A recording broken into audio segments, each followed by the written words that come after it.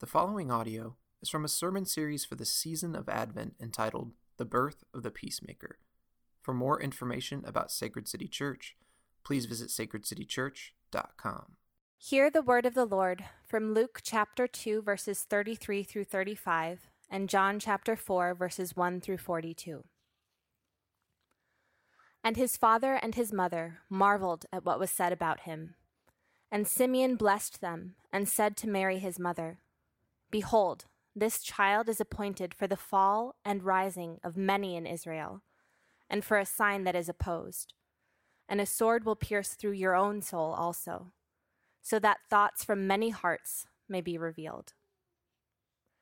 Now when Jesus learned that the Pharisees had heard that Jesus was making and baptizing more disciples than John, although Jesus himself did not baptize, but only his disciples, he left Judea and departed again for Galilee. And he had to pass through Samaria. So he came to a town of Samaria called Sychar, near the field that Jacob had given to his son Joseph. Jacob's well was there, so Jesus, wearied as he was from his journey, was sitting beside the well. It was about the 6th hour. A woman from Samaria came to draw water. Jesus said to her, Give me a drink, for his disciples had gone away into the city to buy food. The Samaritan woman said to him, How is it that you, a Jew, ask for a drink from me, a woman of Samaria? For Jews have no dealings with Samaritans. Jesus answered her, If you knew the gift of God, and who it is that is saying to you, Give me a drink, you would have asked him, and he would have given you living water. The woman said to him, Sir, you have nothing to draw water with, and the well is deep. Where do you get that living water? Are you greater than our father Jacob? He gave us the well and drank from it himself, as did his sons and his livestock. Jesus said to her, Everyone who drinks of this water will be thirsty again, but whoever drinks of the water that I will give him will never be thirsty again. The water that I will give him will become in him a spring of water welling up to eternal life. The woman said to him, Sir, give me this water, so that I will not be thirsty or have to come here to draw water. Jesus said to her, Go, call your husband and come here. The woman answered him, I have no husband. Jesus said to her, You are right in saying I have no husband, for you have had 5 husbands, and the one you now have is not your husband. What you have said is true. The woman said to him, Sir, I perceive that you are a prophet. Our fathers worshipped on this mountain, but you say that in Jerusalem is the place where people ought to worship.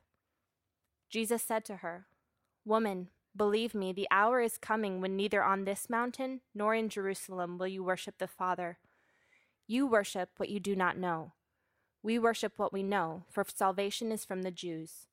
But the hour is coming and is now here, when the true worshippers will worship the Father in spirit and truth, for the Father is seeking such people to worship him. God is spirit, and those who worship him must worship in spirit and truth. The woman said to him, I know that Messiah is coming, he who is called Christ. When he comes, he will tell us all things. Jesus said to her, I who speak to you am he. Just then his disciples came back.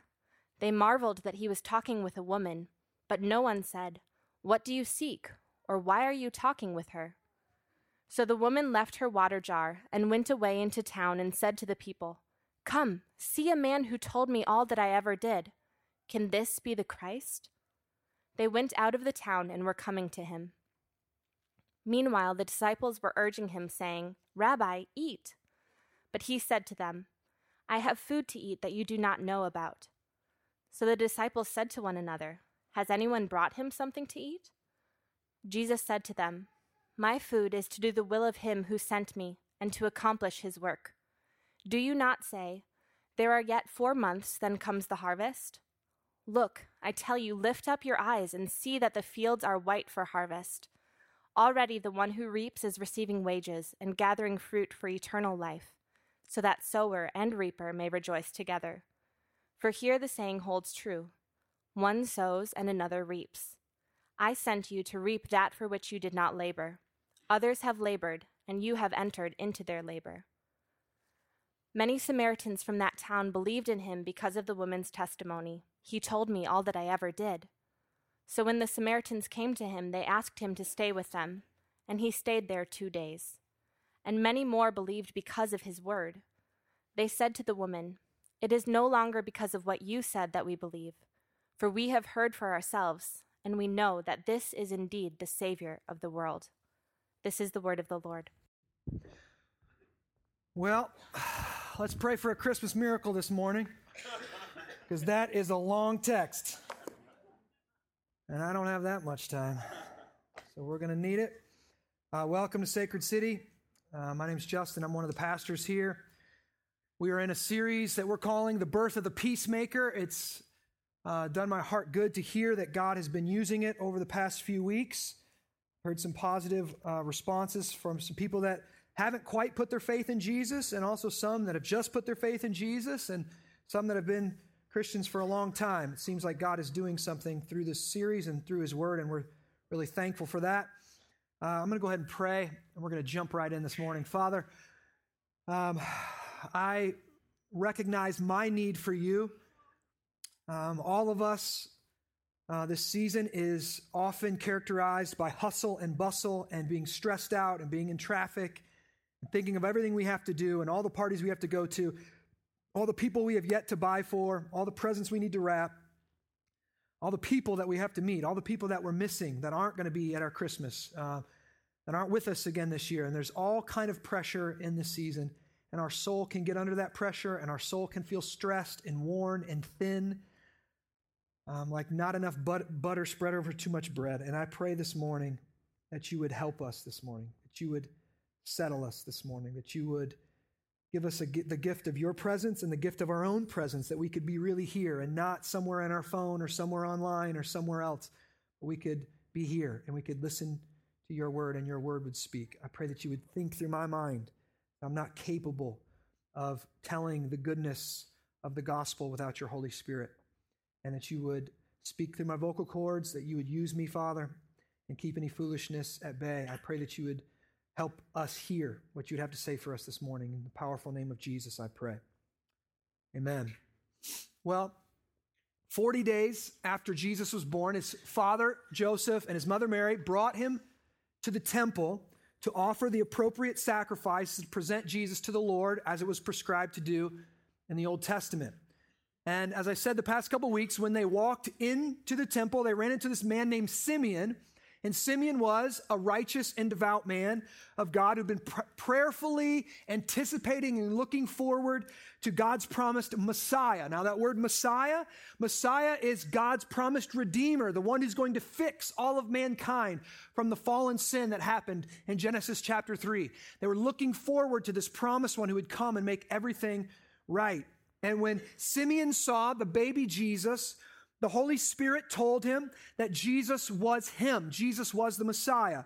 And so Simeon took Jesus into his arms and said what we read in Luke 2:33 through 35. He says, "Behold, this child is appointed for the fall and the rising of many in Israel, and for a sign that is opposed," that Jesus himself will be opposed. "And a sword will pierce through your own soul also," speaking to Mary. She was going to experience the grief of a mother who would lose her son. She was going to watch him publicly tortured and crucified. And then he says this, "So that the thoughts from many hearts may be revealed." So that the thoughts of many hearts may be revealed. Like I've said the past few weeks, Simeon is saying that no one can remain neutral to Jesus. In Luke, Jesus is called the Prince of Peace, but then again, he says himself that I didn't come to bring peace, I came to bring a sword. And of course, he's not contradicting himself there. He's fulfilling the prophecy of Simeon. He's going to bring peace through kind of a great shaking up. Jesus is going to reveal what's in the heart of man, and that always causes a violent reaction. It crushes some people, and then yet it exalts others. It causes some to fall at his feet and worship him as Lord, and it causes others to walk away angry or walk away sad from him.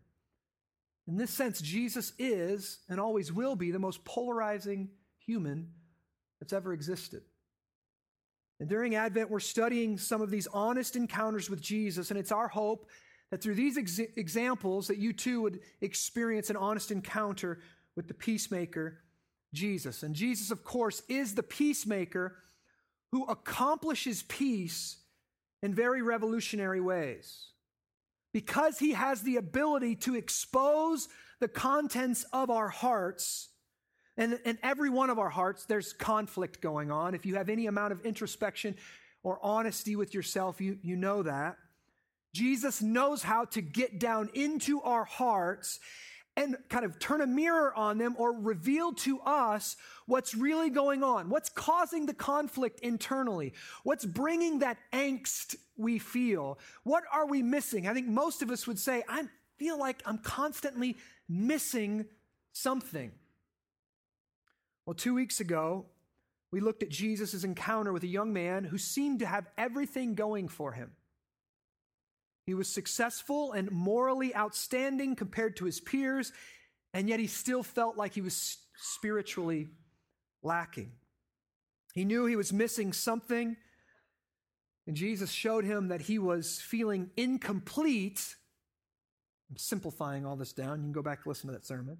Because he loved money more than he loved God, and money can, of course, never love you back.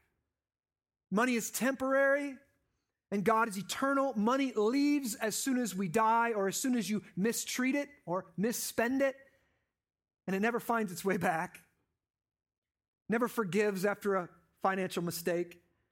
Yet we are meant, we were created to have this loving relationship with God, and so we can only have that with God. You can't have that with money. And this morning, we see Jesus once again stir things up. And he does that by crossing 3 hard, traditional boundaries that were considered by his culture to be inappropriate at best. Scandalous actually might be the better term. There were lines in the sand, there were boundaries in their society, there were classes in their society, and you didn't cross them. But Jesus, as we see this morning, was more concerned with saving the lost than he was with conserving traditional, religious, or societal values and norms. And this morning, it's a gift to us, and I wish I could spend more time in it. I know I always say that. But we get to see Jesus love an outsider with no regard for his own reputation, no regard for what people are going to, look what camp he's in, look who he's talking to, look who he's associating with. What does that mean about him? Jesus ignores all of that banter, and he doesn't seem worried about how others are going to view his own actions. Even his own disciples are kind of blown away by what Jesus does today.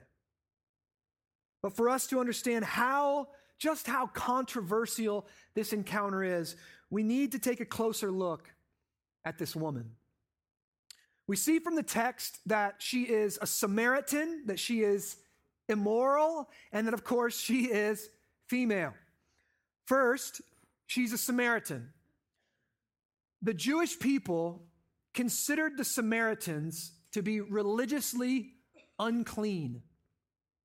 Most Jews would take the long way. When they're traveling, they would take the long way around Samaria to avoid being defiled for worship. They considered them unclean because they were a racially mixed people group who were partly Jewish and partly Gentile. Basically, the Samaritans were Jews who had intermarried with pagans 100 years before. And when the northern kingdom split and the northern kingdom got kind of taken over, they had intermarried and they had adopted, the pagan rituals, and they've kind of blended their Jewish history with this new pagan history. They were this offshoot from Judaism, and they had their own version of the Pentateuch. They had their own temple on Mount Gerizim and their own rendering of Jewish history. They had their own stories. So traditional Jews hated them and tried to avoid all contact with them. So here we see Jesus is crossing a racial line that would have caused quite a stir among his own people. They would have pointed at him saying, you are religiously unclean for associating with these people. Why are you causing such a stir by doing this? Second, Jesus, of course, speaks with a woman. And what is even more astonishing than that, a woman who's by herself, he approaches her and he asks her for something. What's even more astonishing is when we learn that she's not just a woman, but she's an immoral woman who had been married 5 times and was living with a guy, most commentators believe, who she was not even married to currently. And we learn that she was at the well at noon. Well, most women went to the well early in the morning because it's the coolest part of the day. And they would meet there and the ladies would talk and they would have some fellowship and then they would take their water and they would go back home. But she's at the well at noon because she is a moral outcast. So not only is she not Jewish, she's Samaritan, and she's not just a woman who she's kind of, really, I hate to say it like this, but in that culture was a second-class citizen to males. But third, she was an outcast even to the women because she was considered immoral. She'd been married so many times and she was living in an immoral lifestyle, living with someone who wasn't even her husband now. And so she couldn't go in the early morning when most women went. She'd have to go in the hottest time of the day at noon.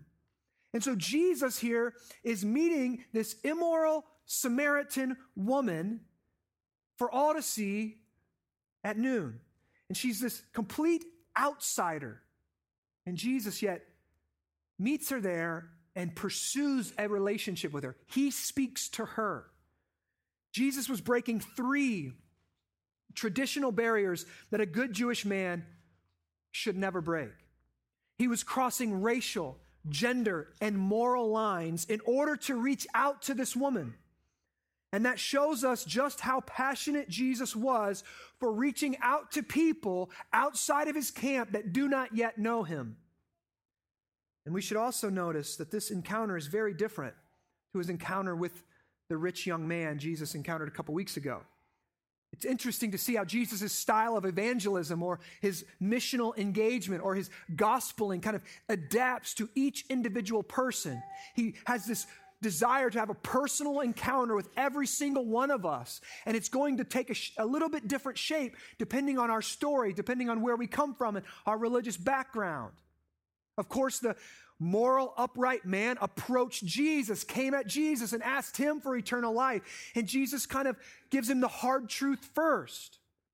And then this woman, she's a complete outsider, and Jesus doesn't wait for her to come to him. Jesus goes to her. Jesus crosses these lines for her. It's interesting. A lot of things change in this encounter, but then also there's a lot of things that kind of remain very similar. Let's take a look. I'm going to go ahead and read through really quick. Chapter 4, if you're with me. John chapter 4. Open up your Bibles. There's some in the pouch thing in the chair. I can never remember what this thing is called. You can find it there. Open it up on your app. We're going to read John chapter 4. Now, when Jesus learned that the Pharisees had heard that Jesus was making and baptizing more disciples than John, verse 3, he left Judea and departed again for Galilee. Again, we see this polarizing nature of Jesus. Some are drawn to him, some are repelled by him. Jesus was a very popular teacher.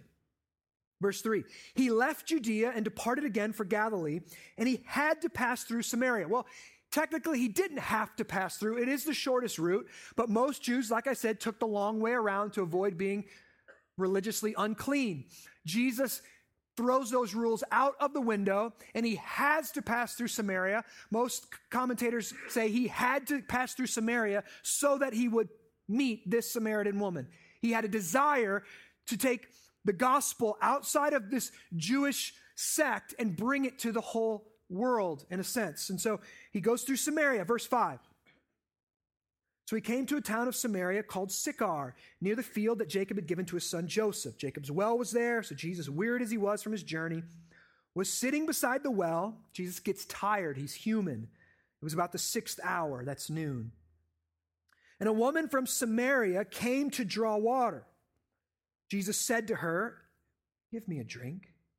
For his disciples had gone into the city to buy food. And then there's this whole other side of the story where the disciples, we could focus on the disciples this morning. I'm not going to really do that. If I had another week, I would, but I'm not going to. So the disciples are hungry and they're looking for food, and they went to buy food. Jesus is at the well, and he needs a drink, and he's by himself. Verse 9, and the Samaritan woman said to him, "How is it that you, a Jew, ask for a drink from me, a woman of Samaria?" And then the writer of John gives us context.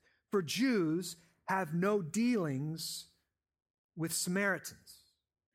See, this woman is quite surprised that Jesus is willing to cross these real lines, these real barriers, this racial, gender, and moral lines of the day in order to interact with him. And for us to get our minds around it, this is similar to some of the racial lines that we've had in our society, in our country in times past, where we're African Americans and whites, that there's these barriers, sometimes spoken, sometimes unspoken, between them.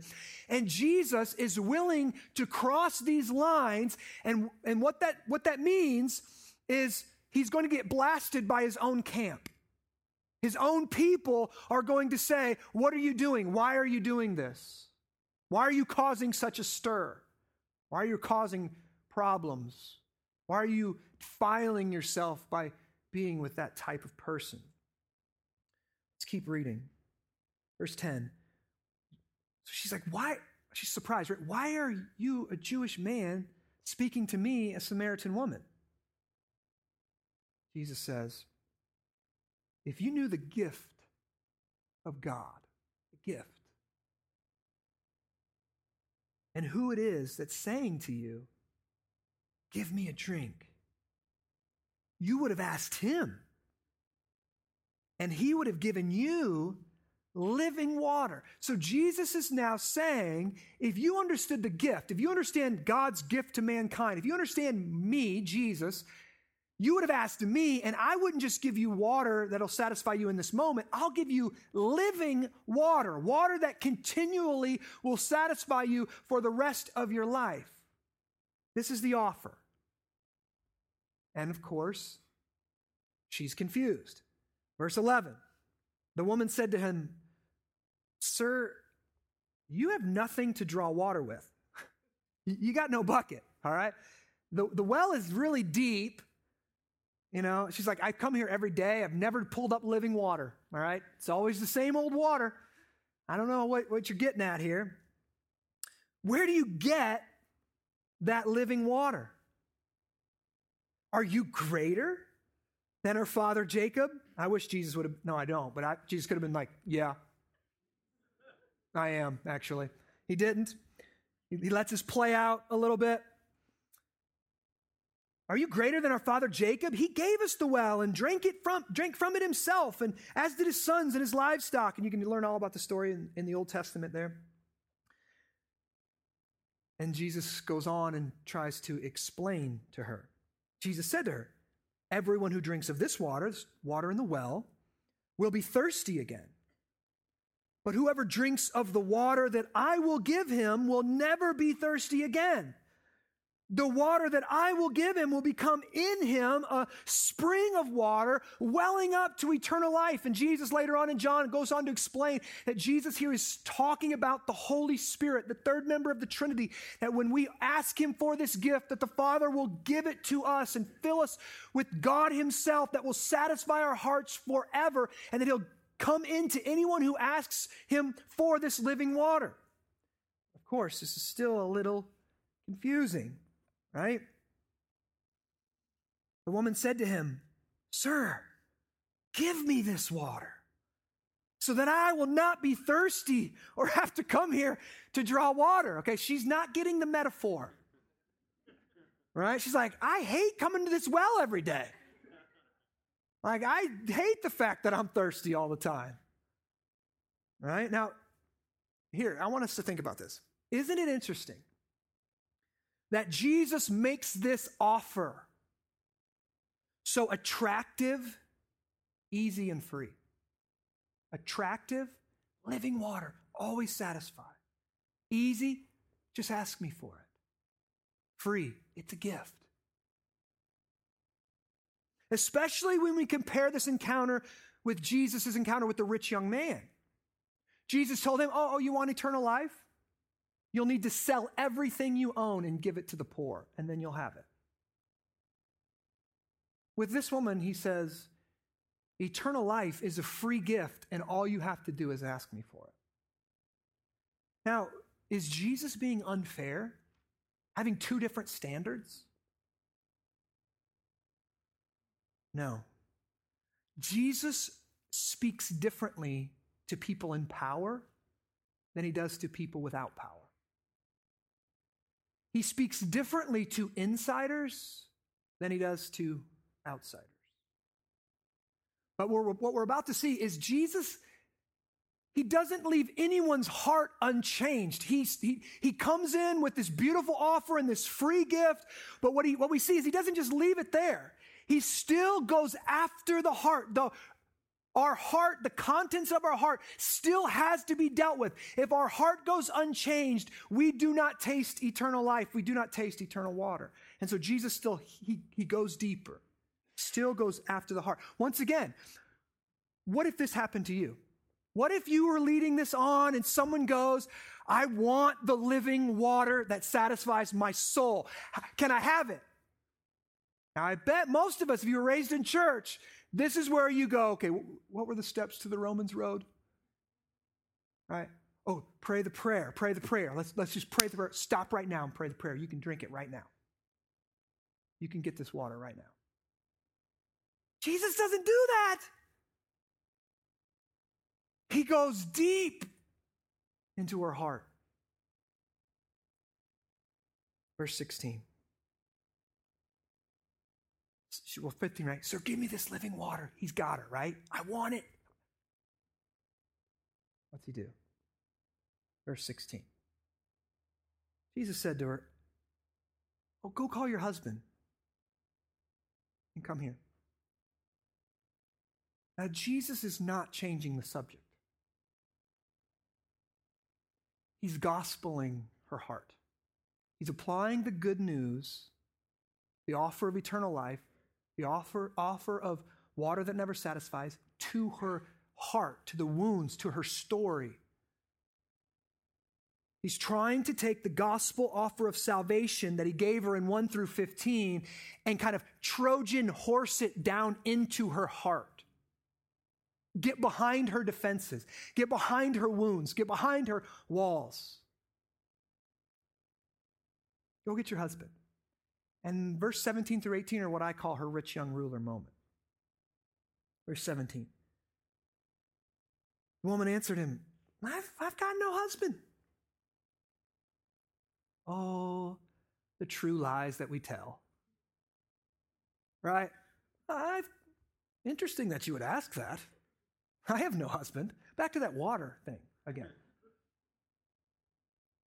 Jesus said to her, you were right in saying, I have no husband, for you have had 5 husbands, and the one you now have is not your husband. What you've said is true.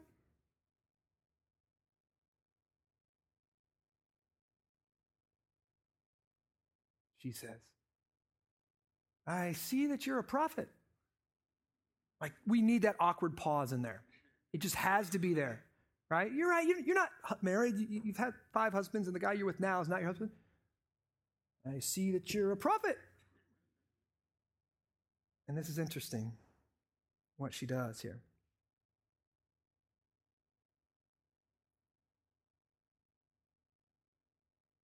The woman said to him, Sir, I perceive that you are a prophet.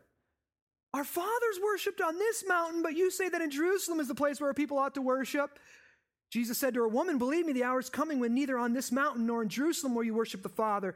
You worship what you do not know. We worship what we know, for salvation is from the Jews. But the hour is coming and is now here when true worshipers will worship the Father in spirit and in truth, for the Father is seeking such people to worship him. God is spirit, and those who worship him must worship him in spirit and in truth. Now, what is going on here? This is, let's get the spotlight off of my sex life. I see that you're a prophet. Let's talk theology. See, Jesus comes to expose the thoughts of our hearts, and when that happens, we get really uncomfortable. We're not okay with being that vulnerable, with the deepness of our soul and the deepness of our wounds and our scars and our sins and the malformations of our soul. We're not used to those being brought out in the open. And if they are, they're usually brought out in the open to expose and to hurt and to wound and to make fun of and to cause a shame. And so when he brings up her sex life, she wants to do what any good religious person will do. And that's, well, what about the Trinity? Right? What about the sovereignty of God? Right? Like, let's get it off of me and let's talk theology. And Jesus, of course, does answer her theology. He talks about worshiping in spirit and truth, and he answers it really well. And then how does she answer? I love it. She says, just keep reading. 25. The woman said to him, I know that Messiah is coming. He who is called Christ, the anointed one. When he comes, he will tell us all such things. So here's what she did. Jesus says, go get your husband. I don't have a husband. Oh, you've got 5, the guy you're living with now. I see that you're a prophet. What's the proper way to worship? He answers her, well, you know what? When Messiah comes, he'll tell us. She kind of throws up her hands and says, well, theology, it's so hard to know, but the Christ will tell us whenever he comes. Just so happens, right? Jesus, yeah, that's me. I'm he. Her religious walls, her religious, they talk about submarines, and submarines have these little things that they shoot out the back of them. If a missile is coming to them, they have these bombs that they drop in the water that kind of cause a little explosion that cause the torpedoes to blow up. And we all have these kind of defense mechanisms. And we even defend ourselves against the Holy Spirit. That Jesus is going after our hearts and we feel thrown off kilter, and so we have these defense mechanisms that we kind of try to throw off God, try to throw off the Holy Spirit. But as Charles Spurgeon says, that the Holy Spirit is the hound of heaven, and he knows how to get his prey. He knows how to get to our heart, and Jesus continues to come after her. Jesus says, I who speak to you am he. Now, it's interesting here. This woman, I'm not going to go into all the disciple stuff. This woman doesn't walk away from Jesus sad. She runs away rejoicing and telling others what Jesus had done for her. We don't really get to see, we don't understand really what did Jesus do for her. But this is how she described it. Look at verse 29. Come, see a man who told me all that I ever did. Can this be the Christ who told me all that I ever did? Look at verse 39. Many Samaritans from that town believed in Jesus because of the woman's testimony. She told them what he did for her. He told me all that I ever did. So when the Samaritans came to him, they asked him to stay with them. And Jesus stayed there 2 days, willing to live with them there for 2 days. And many more believed because of his word, because of Jesus' word. They said to the woman, it's no longer because of what you said that we believe, for we have heard for ourselves, and we know that this is indeed the Savior of the world, the Messiah, the Christ, the Anointed One. We're not just convinced by your story, we've got our own story to tell now.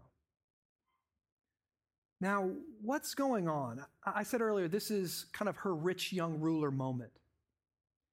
And if I could have it, Jesus here, he frames it up by using this powerful metaphor, that of water and our body's natural need for it. No matter how much water you drank last week, you need more today.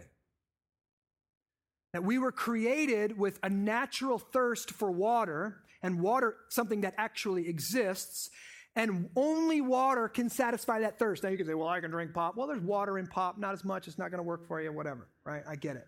Like, I'm heavily caffeinated this morning, okay? But our bodies naturally need water. Our bodies can also teach us a thing or two about our souls or our spirits. Just as God created our bodies to thirst for water, He created our souls to thirst for Him and this eternal life that's found with Him. And the problem is, ever since the fall, ever since Adam and Eve sinned, that our souls have been cursed. We've been marred. Our souls have been marred. They've been bent in on themselves. We've been separated from God, our source of living eternal water. And because of sin, we naturally try to quench our spiritual thirst, the thirst of our souls, with natural means. The rich young ruler went to money and morality. This woman went to sex and relationships with men.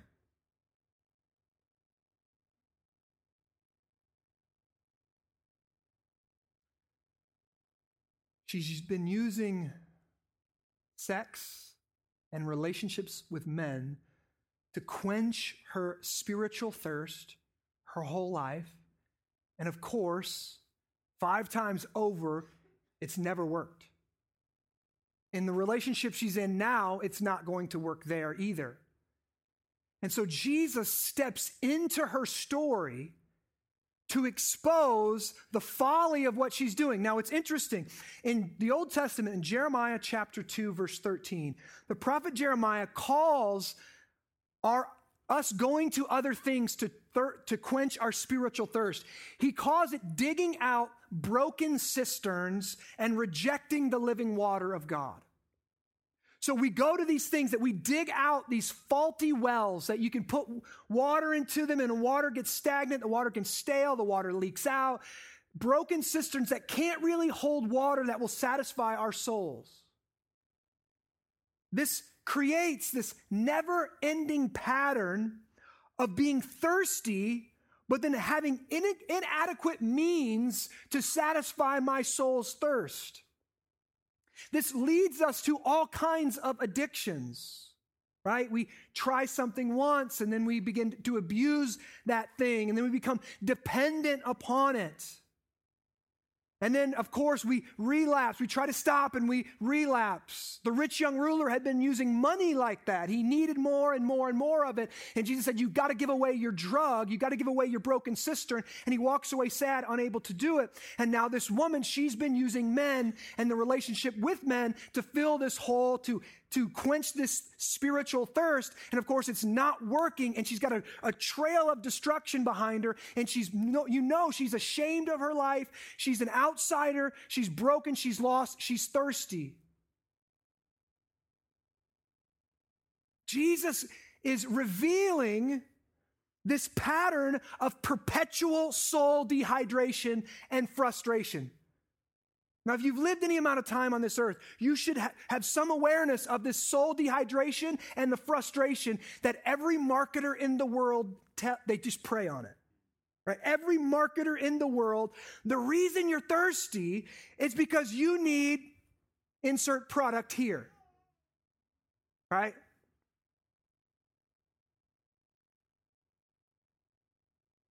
Just put this lotion on your face.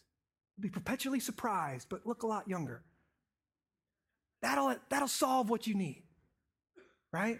This vacation, this house, this car, this outfit, freedom, the road, nothing tying you.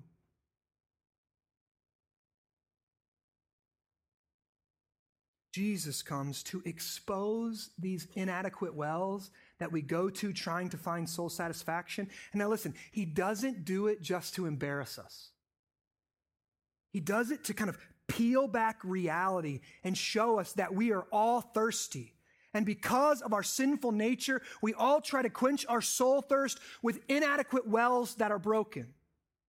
But Jesus, of course, he wants to show the inadequacies of all those other wells, but he also wants to say, I am the well of life that has eternal life. Come, drink of me and find soul satisfaction.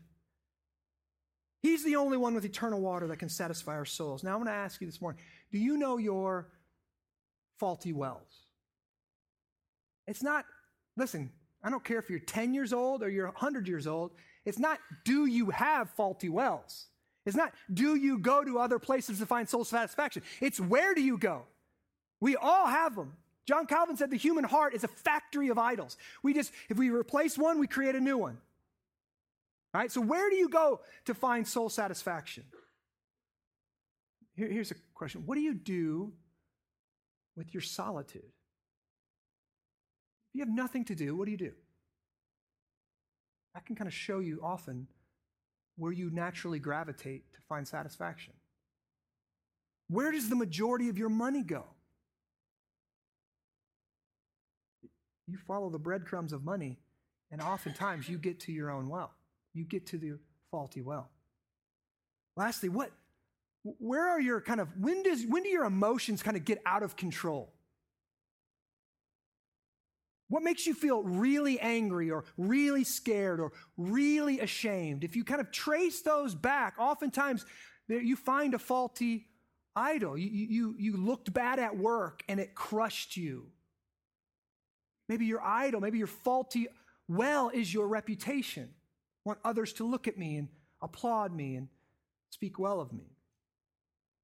What do you really want and expect out of life? What do you think you just have to have in order to be happy, secure, and successful? I have to get married.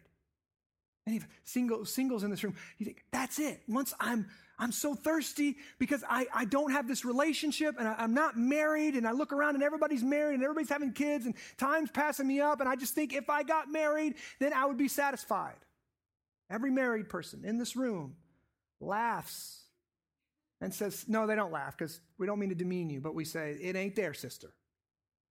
That ain't the well that's going to satisfy you. What do you think you have to have in order to be happy, secure, successful? Questions like these often reveal to us what our functional wells are. And the truth of the matter is, faulty wells never fail to fail. They always fail.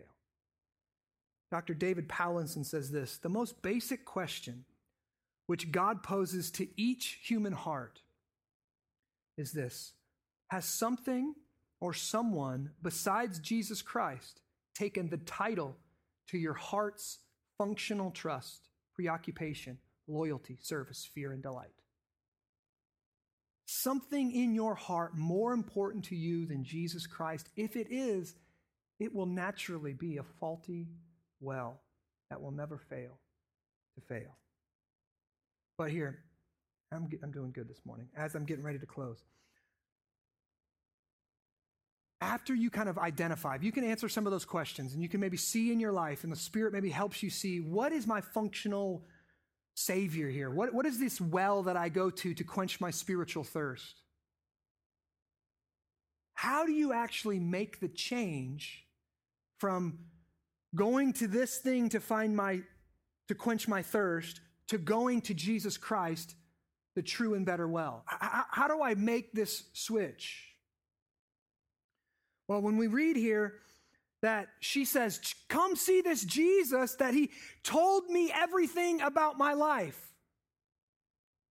What she is saying is that Jesus reinterpreted her story and kind of completed it for her. That he quenched her spiritual thirst. That's why we see in verse 28 that she left her water jar at that well and she went away into town rejoicing and telling others about Jesus. That Jesus actually quenched her spiritual thirst. But how did he do that?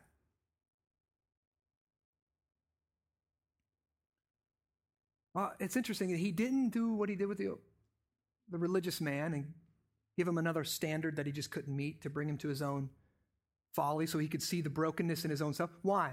Why did he not reveal her own brokenness? Well, he kind of already did, right? And she already feels it. She's been married 5 times. She's with another guy. She has the sense of shame. She's already one step towards the kingdom. She's broken. She realizes she can't get this. She can't earn this on her own. And so he offers her this life, but he does show her it's going to cost you something. You can't continue to go to this well. You can't continue to drink from this well and hope to find satisfaction in the arms of another lover. It's never going to happen. Turn from that and turn to me and let me satisfy you. Now it's interesting. One thing we know about Jesus is as Jesus finishes his ministry, he lives we've set it up here several times today, he lives the perfect life. And what that means is he's lived kind of a vicarious life. He's lived our life that we should have lived. But Jesus doesn't just live a perfect life. He dies the death that we all deserve. He experiences the pain that we feel. And it's so interesting to me that this woman, she's thirsty. She's longing to be satisfied. And one of the last things that Jesus said on the cross as he's dying for our sins is, I thirst. Tim Keller says it like this, to put it in terms of this particular account. When Jesus Christ was on the cross, he cried out, I thirst. Why? It wasn't just physical deprivation. He was experiencing utter spiritual deprivation. He was being cast away from his Father's face. He was losing the source of all joy and love in the universe. He was experiencing hell. He was burning up spiritually. He was dying of thirst. And why did he go through it? It was so he could say to this woman or to anybody else that's here, I don't care who you are. I don't care what you've done. I don't care whether you've had five husbands. I don't care if you've been a hitman for the mob. I don't care who you are or what you've done. This water of life is for you by grace freely. Because I experienced the ultimate thirst you deserve so you can have the water of life, the living water. And that's why she says, come see a man who's told me everything I've ever done. What a strange way to testify. No, what she's saying is he saw me at my worst, and he still offered me the living water. I've never met a man like this. He's a man who doesn't care about race or gender or morality or any of the world's value. He loves me. He cares about me. He offered this to me. He's seen me at the bottom, at my worst, yet he's loved me to the skies. As I was meditating on this week, I was reading a poem. It's called The Temple by George Herbert, a couple hundred years old. And this section here, he's writing from the perspective of Jesus. And this page just kind of arrested my attention this week.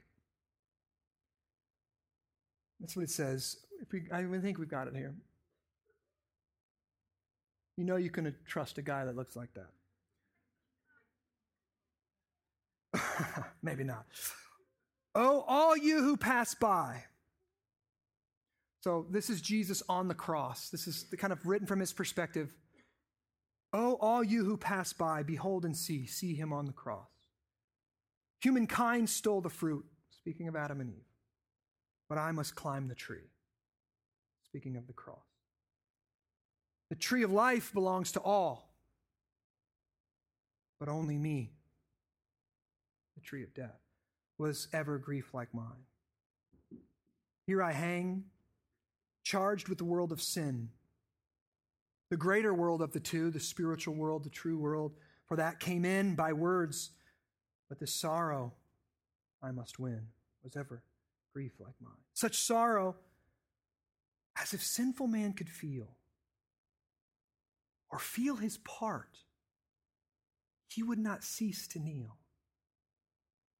until all were melted, though he were all steel.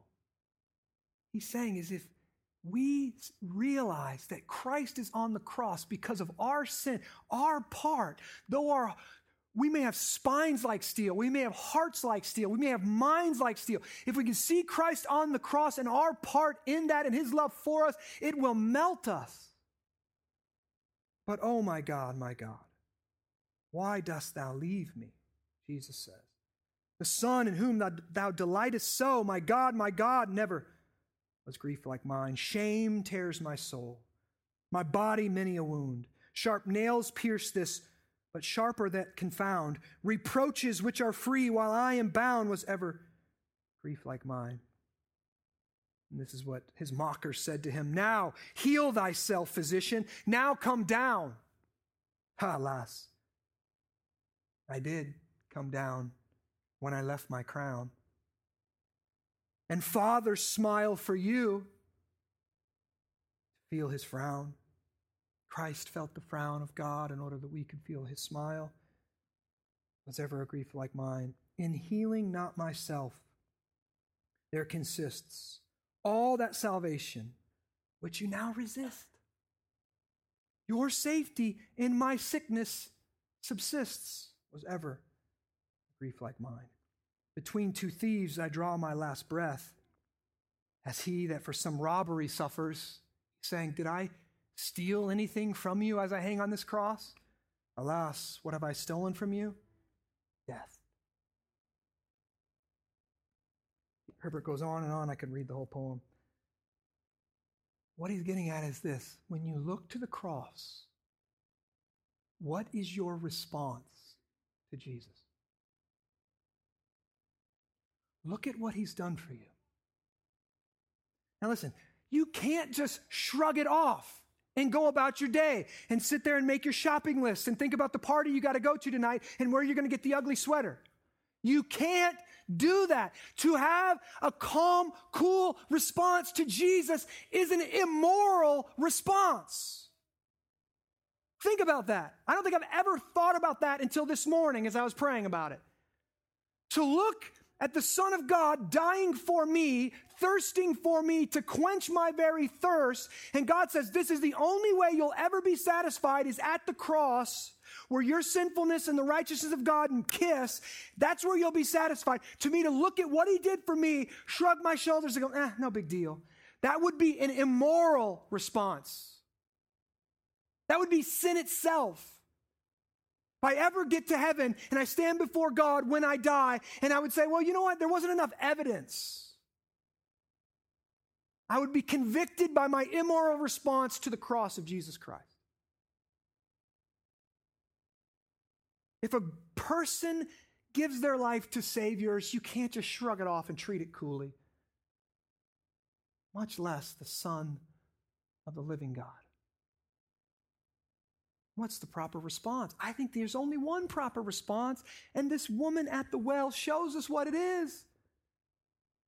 She runs, right? She receives the living water. Jesus loved me at my worst. I'm broken and yet accepted. I'm forgiven and given new life. My soul's thirst has been satisfied. I don't need faulty wells anymore. I'm only going to him from this day on. Come! See this man who told me everything I ever did.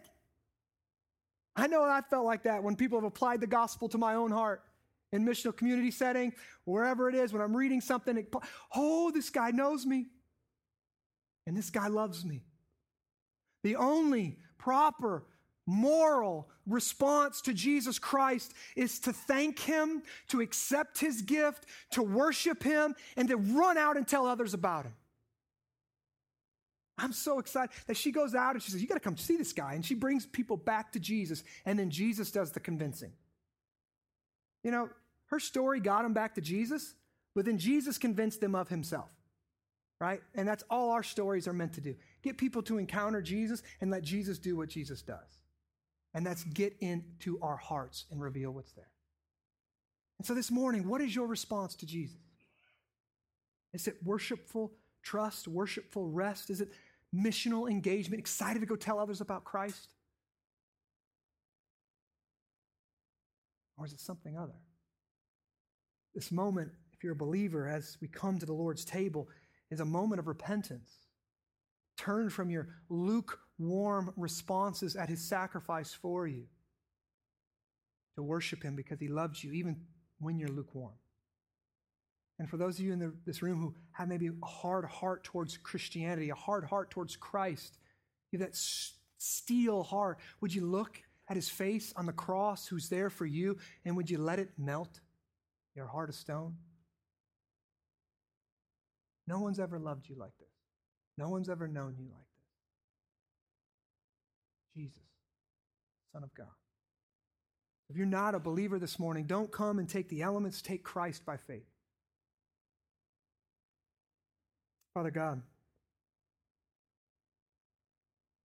there's so many ways that your word this morning can pierce our heart. Jesus, I thank you for not only crossing racial lines, not only crossing gender lines, not even crossing moral lines, but you crossed the line of heaven and earth and you came and you pursued us. When we weren't looking for you, when we weren't searching for you, you came and searched for us and you did what no one else can do. Perfectly pleased the Father by living a perfect life. And you perfectly appeased his wrath towards sin by dying the death that we deserve so that we could have eternal life, this well, the Holy Spirit that wells up inside of us. And so this morning, we put our faith in you again. We go back to the well and we want to drink deeply. That we're worse than we ever thought possible, but simultaneously we're more loved than we can ever imagine. Would you take this truth from our heads down into our hearts, to the depths of our being, to the core of our soul. And as believers come this morning and they accept the elements that represent your body that was broken for us and your blood that was shed for us, that you're spiritually here, present with us in this meal, and that you're communicating to us your real presence, your spiritual, your spirit is here, feeding us, quenching our thirst. We thank you for it. To your worship, to your name be glory. Amen.